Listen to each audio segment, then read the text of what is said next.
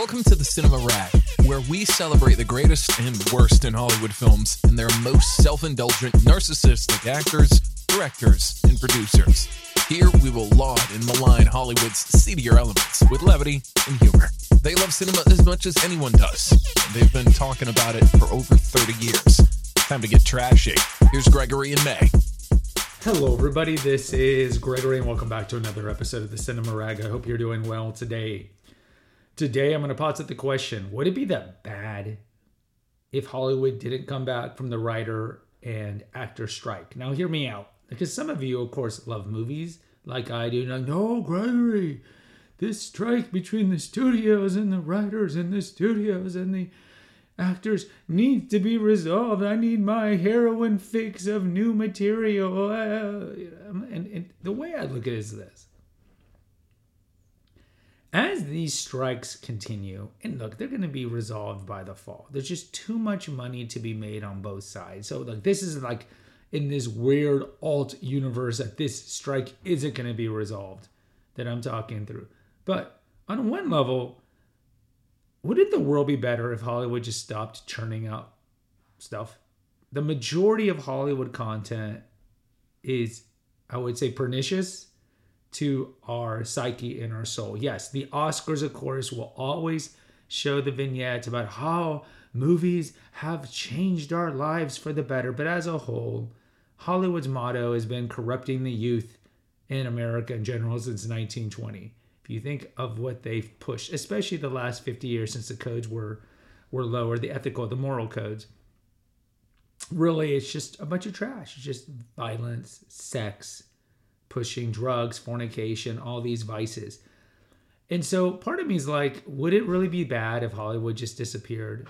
And I think at the beginning when the strike happened, those who kind of cared, like the cinephiles, were like, oh no, this needs to be resolved. But as this continues on now, and it's been several months, people have just kind of moved on like, yeah, oh, the strike's still going on? Okay, I don't care. And why don't people care? See, look, if this was 1986 and we only had 3 networks and PBS, I think people would care. But in this world where we have streaming and all this humongous back catalog of content on Netflix, Amazon Prime, Max, wherever, even the free places like Pluto TV and all these ones that you can watch content for free with commercials. There's the one that has all the 90s and 80s TV shows that it's escaping my mind, but it's got ads in it. And so it's like we have tons of content. It's not like we need new content. And when you think about it, most people on streaming are just watching their comfort shows. You're just watching reruns of Friends or Office or Game of Thrones or whatever it is. So part of me is like, don't get resolved. And I think the other thing is Hollywood is just narcissism incarnate. The studio execs, the actors, the writers, they live in their own little world where they think they matter, and like what they do for their life, it really affects the Americans. And most Americans just look at Hollywood as something for leisure, but they're trying to survive this inflation and gas prices and just trying to pay their bills. And they're so tone deaf to middle America. And you can see this really played out with Sound of Freedom. We have an episode here on Sound of Freedom. How Sound of Freedom, of course, was a humongous hit. And what do you hear Hollywood doesn't talk about? Sound of Freedom. Yeah. The 3rd highest grossing movie of the summer. Outgrossed Indiana Jones and Mission Impossible. You don't hear it talked about. And that's a microcosmic example of the tone deafness of Hollywood, where you have these pampered writers and these pampered actors asking for more money. And these studios, of course, are the worst because they're flowing in cash. And look, we have an episode on the strike. If you scroll through back, probably it was in June or so when we have an episode on the strike, my take on like who has the more righteous claim. But it's like the millionaires complaining to the billionaires that they want to be more billionaires. But Gregory, the majority of people in the Screen Actors Guild are poor, struggling actors. Look, no one's making you be an actor. You're wanting to pursue that because you perceive it to be your dream and it's high risk, high reward. I get it. Look, I get it. Every famous actor at some point, there are exceptions. We're struggling actors. Maybe they were wait staff somewhere while they were doing auditions like Emma Stone's character in La La Land. I get that, but no one's making you do it. I have a lot of teacher friends that I've used this as an example. Teachers shouldn't whine about pay. Nobody's making you be a teacher. If you don't want the pay, or if you don't like dealing with kids that are hitting you and abusing you all the time, don't be a teacher. It's the same thing about the struggling actors. You're a struggling actor because maybe you are a theater geek and an arts geek, but let's be real. You're doing it because you want the big break and you want that lifestyle. I hear it. I mean, how hard is it just to memorize lines and repeat them? And then you have this lifestyle where you get to be in the French Riviera, go to the Venice Film Festival, and all these things. I get it. But no one's making you do it. And I think in general, the whole strike is a reminder how tone deaf Hollywood is toward the typical American who is struggling with addictions, struggling with opioid fentanyl overdoses, struggling with paying the bills, struggling with a bunch of things. And so I think as the strike goes on, I think there's going to be, and you see this kind of with anytime the athletes go on strike, that there's a collective bargaining issue, or there's been strikes like in baseball and so forth, people get upset, but they miss the sport, but then they adapt, and then they just have disdain for the athletes. And I think it's the same thing here. People just have disdain for Hollywood.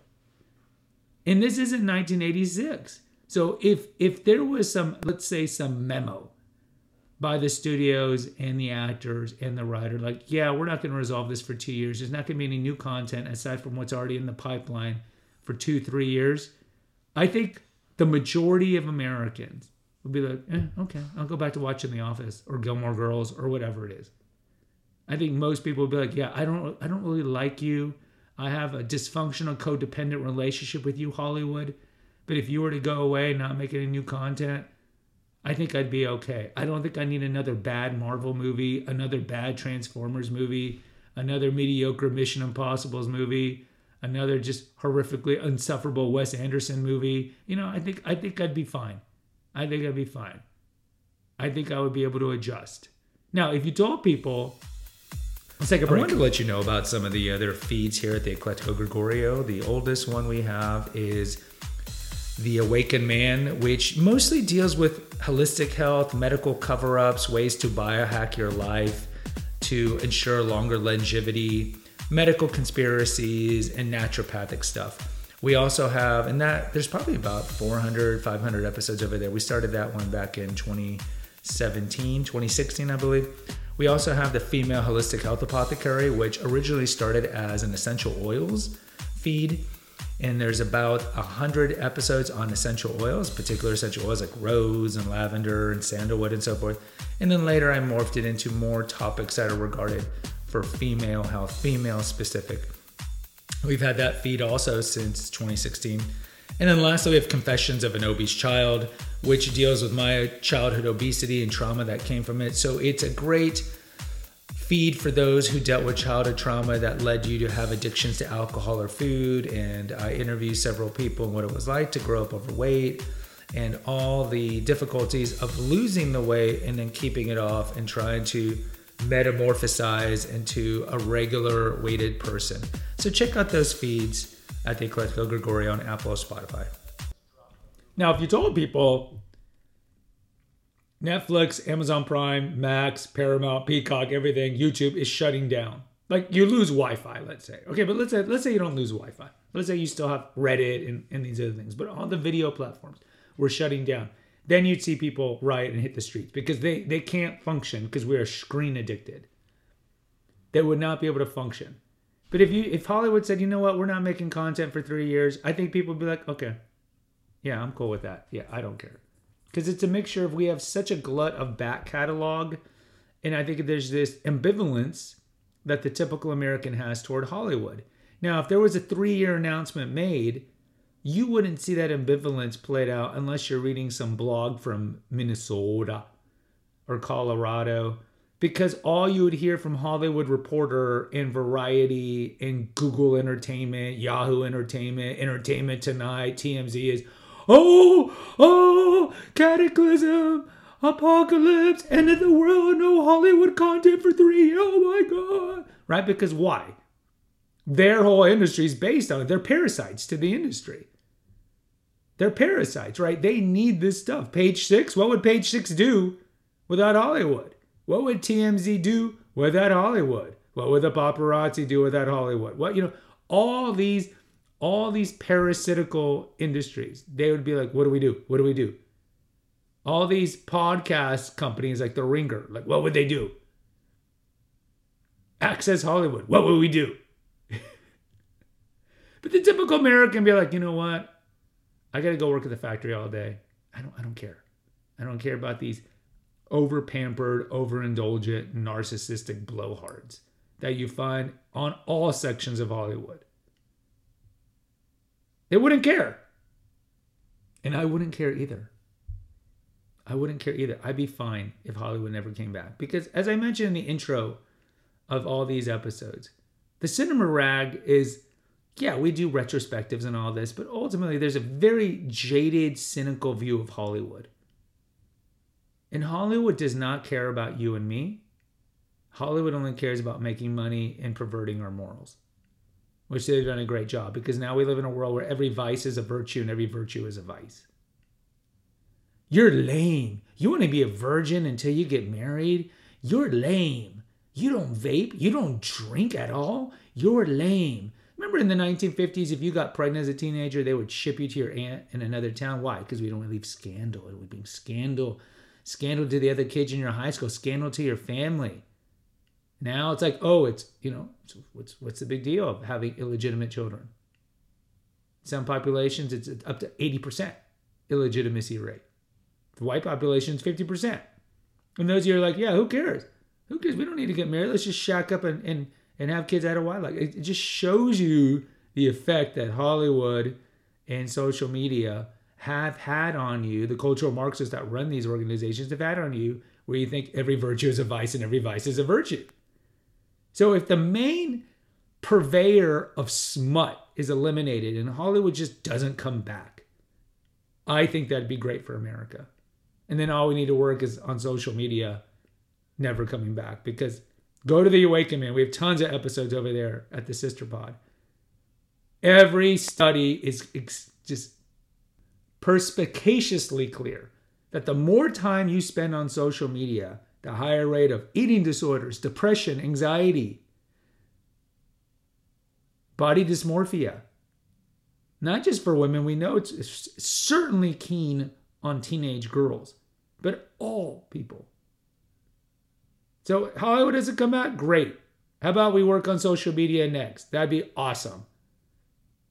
How about we just go back to the world in the 1950s? Oh, Gregory, halcyon view of the 1950s. 1950s, we had limited television, we had radio, and people were more involved in civic stuff, right? You went to the Kiwanis Club twice a week. You went to your bowling club, your church club, your Knights of Columbus Club, the Freemason Club, blah, blah, blah. People were interacting with their neighbors. Block parties. And not block parties that led to shootings. Block parties. And now we don't, right? You just nod your neighbor, because who are your real friends? You don't need to know your neighbor friends, really. You don't have to get to know them well, because who are your real friends? Rachel, Ross, Phoebe, Joey, right? This is the codependent relationship addiction we have with television and movies, that we feel more closely connected to fake characters, which is redundant, to characters, than we do to real life people. So in closing, Hollywood, don't come back. I'd be totally fine. Would I be fine if they shut down Netflix and everything? Not as much, but we would adapt. We would just read more. But Hollywood, don't come back. I think the large majority of Americans would be totally fine with it. Guys, post in the comments over at Cinema Rag Facebook group or on Spotify. You can post comments. It's like YouTube. If you don't agree with me, if you think that you'd be in a state of dire straits if Hollywood didn't figure out this strike crisis, post a comment over there. Please rate and review, because it helps grow this channel so we can get to more people. Of course, I don't make any money off of this. That's why there's a link for PayPal in the episode notes. There's also a link to the Eclectico Gregorio website, which has hundreds of articles and hosts all 4 of my feeds. But the best way to listen to them is on Apple, Spotify, wherever you listen to podcasts. Until next time, take care, God bless, and pray. Thanks for listening to the Cinema Rag. Please post an honest review on Apple, Spotify, or wherever you listen to your podcast. Check out the episode notes to visit our website and to make a donation. Lastly, follow the Rag today. Until next time.